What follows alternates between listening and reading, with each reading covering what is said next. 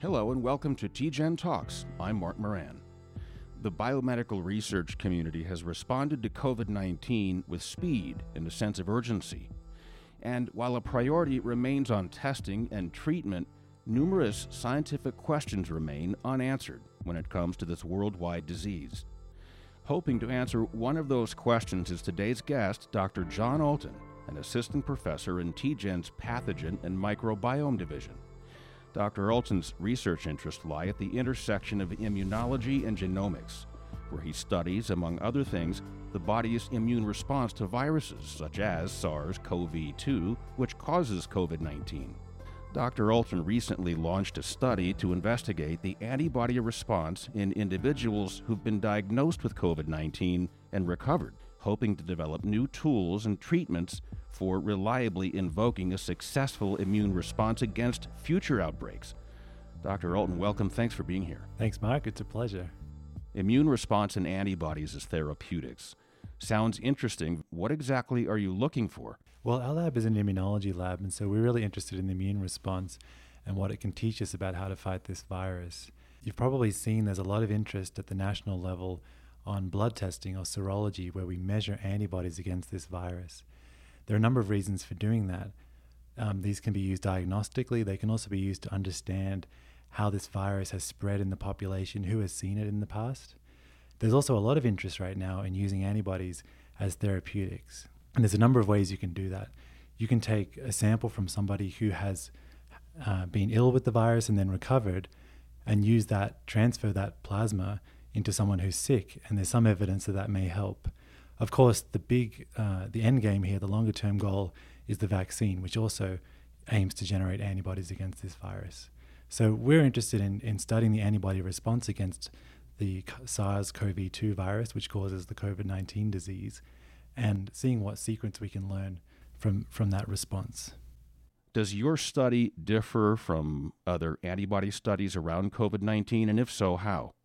Our hope with the test is to classify people's antibody responses, learn what they may mean for different people, whether they're protected, less protected. Antibody testing for COVID-19 is an urgent national priority right now.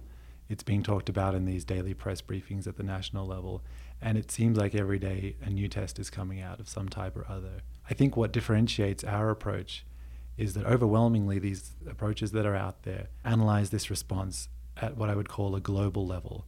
They take one big piece of the virus, one protein on the surface, and use that to detect antibodies against the virus. In contrast, the approach we're taking is what I would call a high-resolution approach. We're taking fragments of the virus, thousands of fragments that we generate in the lab from all across the different pieces of the virus, across all of its genome. And we're surveying the antibody response across that landscape at high resolution.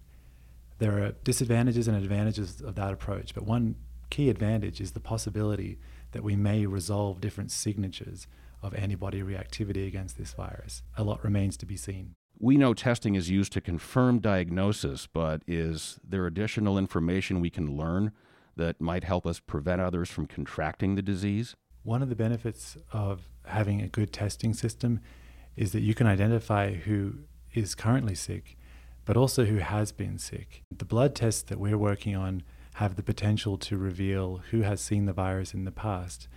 Now, there's a good chance, we don't know for sure, but there's a pretty good chance that those people have some level of protection against the virus. And so if we can identify those people, for example, if they're frontline healthcare workers, and we have the confidence with the right data in hand to send those people back to work, we can get people moving again, get the economy moving, and do that in a safe way. That's one of the things that this sort of testing can help with. Another aspect that may prove useful is that these tests can characterize the blood samples of people who have recovered from the virus, and then determine which of those could be useful as therapeutics. Basically a type of blood donation, a plasma donation, where a sick person, a person who was sick, gives that material to someone who is currently sick. And again, the antibody testing can help to drive and inform that process. COVID-19, it's fair to say, has created a global anxiousness, in part due to a lack of a complete understanding of the disease. There remains a lot of unknowns that data will help answer. You've launched a study you hope provides data that might help put folks at ease. Talk about that. The study we're launching is called the COVID Immunity Study. The goal here is to recruit individuals from the public who have been confirmed diagnosed with this disease, positive, and then recovered. And we're going to look at blood samples that they send us using this low technology but very flexible approach where people put a drop of blood on a piece of filter paper, a blood spot is what we call that, and then they send it into us. And then we do analysis on that spot to see what antibody responses those people have generated. So we see that as the first step in trying to develop tools for understanding the response for diagnostics and for understanding what type of an immune response may be protective, which could have all sorts of implications in the future. It's fascinating that you can gain that type of information from a few drops of blood. Is this test solely for COVID, or will you be able to apply your findings to other types of viruses and outbreaks? Our initial focus is COVID-19, obviously, but we think that there's some reach here that could go beyond the current pandemic. And in particular, coronavirus is actually a large family of viruses. It's not just this current virus that we all hear about. There are a number of coronaviruses that circulate every year, and there are coronaviruses that live in other animals that have the potential, just like this one did, to spread across to humans and cause, serious global problems of the pandemic scale. And so one of the things that we look at when we analyze these blood samples is reactivity, not just to the current coronavirus and all of its elements, but also to some of these other coronavirus family members, to understand where they are in the population and maybe to predict what the next dangerous one could be.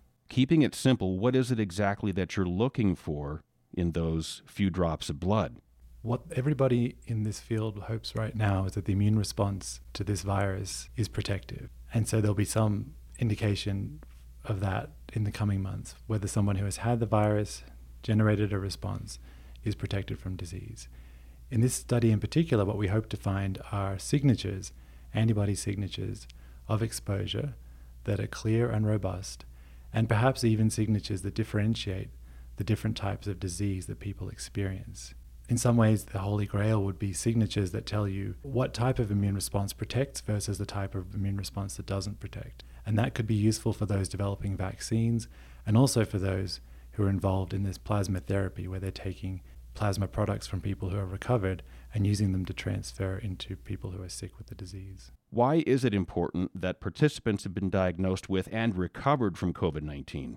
The reason you need to have had the virus for these types of studies is that by having the virus, you generate an immune response. And unlike the nasal swabs that you may have heard of, which can detect the virus in its early stages, the immune response takes some time, often a week or two, to generate, and then it gets stronger with time.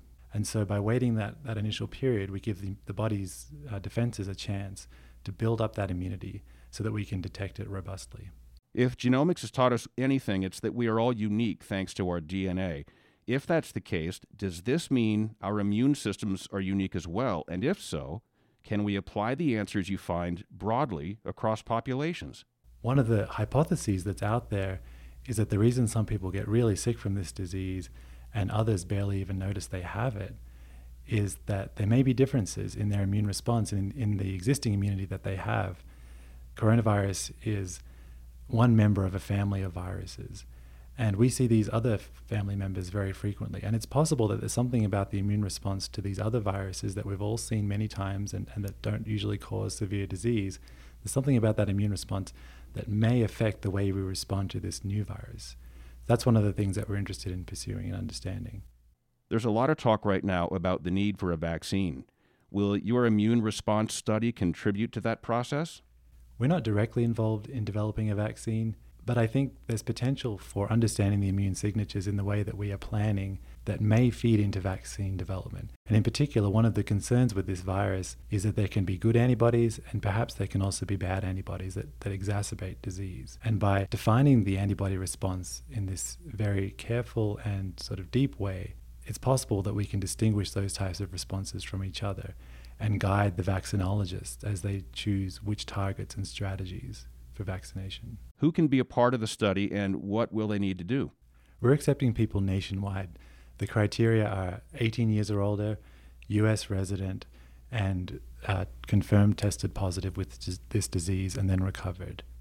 So we've developed a system where we send participants a kit that they can use. This kit contains everything that you need to collect a sample. This contains a little piece of filter paper as well as a lancet that you can use to poke your fingertip and draw out a drop of blood. We also have an app, a website and an app where participants, once they receive this kit, are guided through the steps they need to collect a sample. And we use that as a tracking system. Once we receive those samples back, we punch out using essentially a hole punch that piece of blood on the card, put it into a little tube containing liquid, and resolubilize it, basically recreating the blood sample that came out of the finger. Then we use that to do our analysis. COVID-19 and immune response, fascinating stuff. Dr. John Alton, thank you for your time today and your important work. Thanks, Mark. It's a pleasure. Stay safe, everyone. Dr. John Alton is an assistant professor at TGen North, TGen's Pathogen and Microbiome Division in Flagstaff, Arizona. For more episodes of TGen Talks, visit tgen.org/TGen Talks. TGen is an affiliate of City of Hope. Thanks for listening. I'm Mort Moran.